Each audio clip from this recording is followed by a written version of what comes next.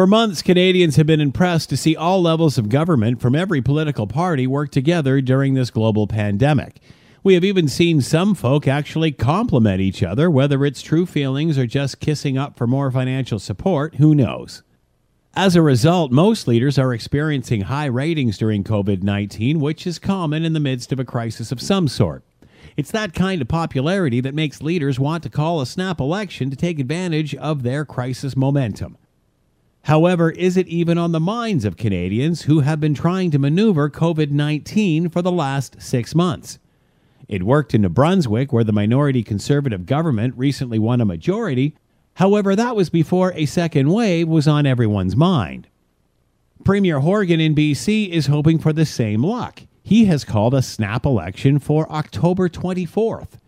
The Prime Minister prorogued Parliament last month, which could trigger an election, saying Canada needs a new vision coming out of COVID-19.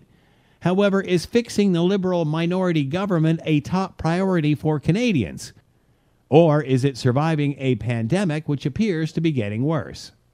2 words will determine whether this strategy works for both leaders or not. Second wave. I'm Scott Thompson.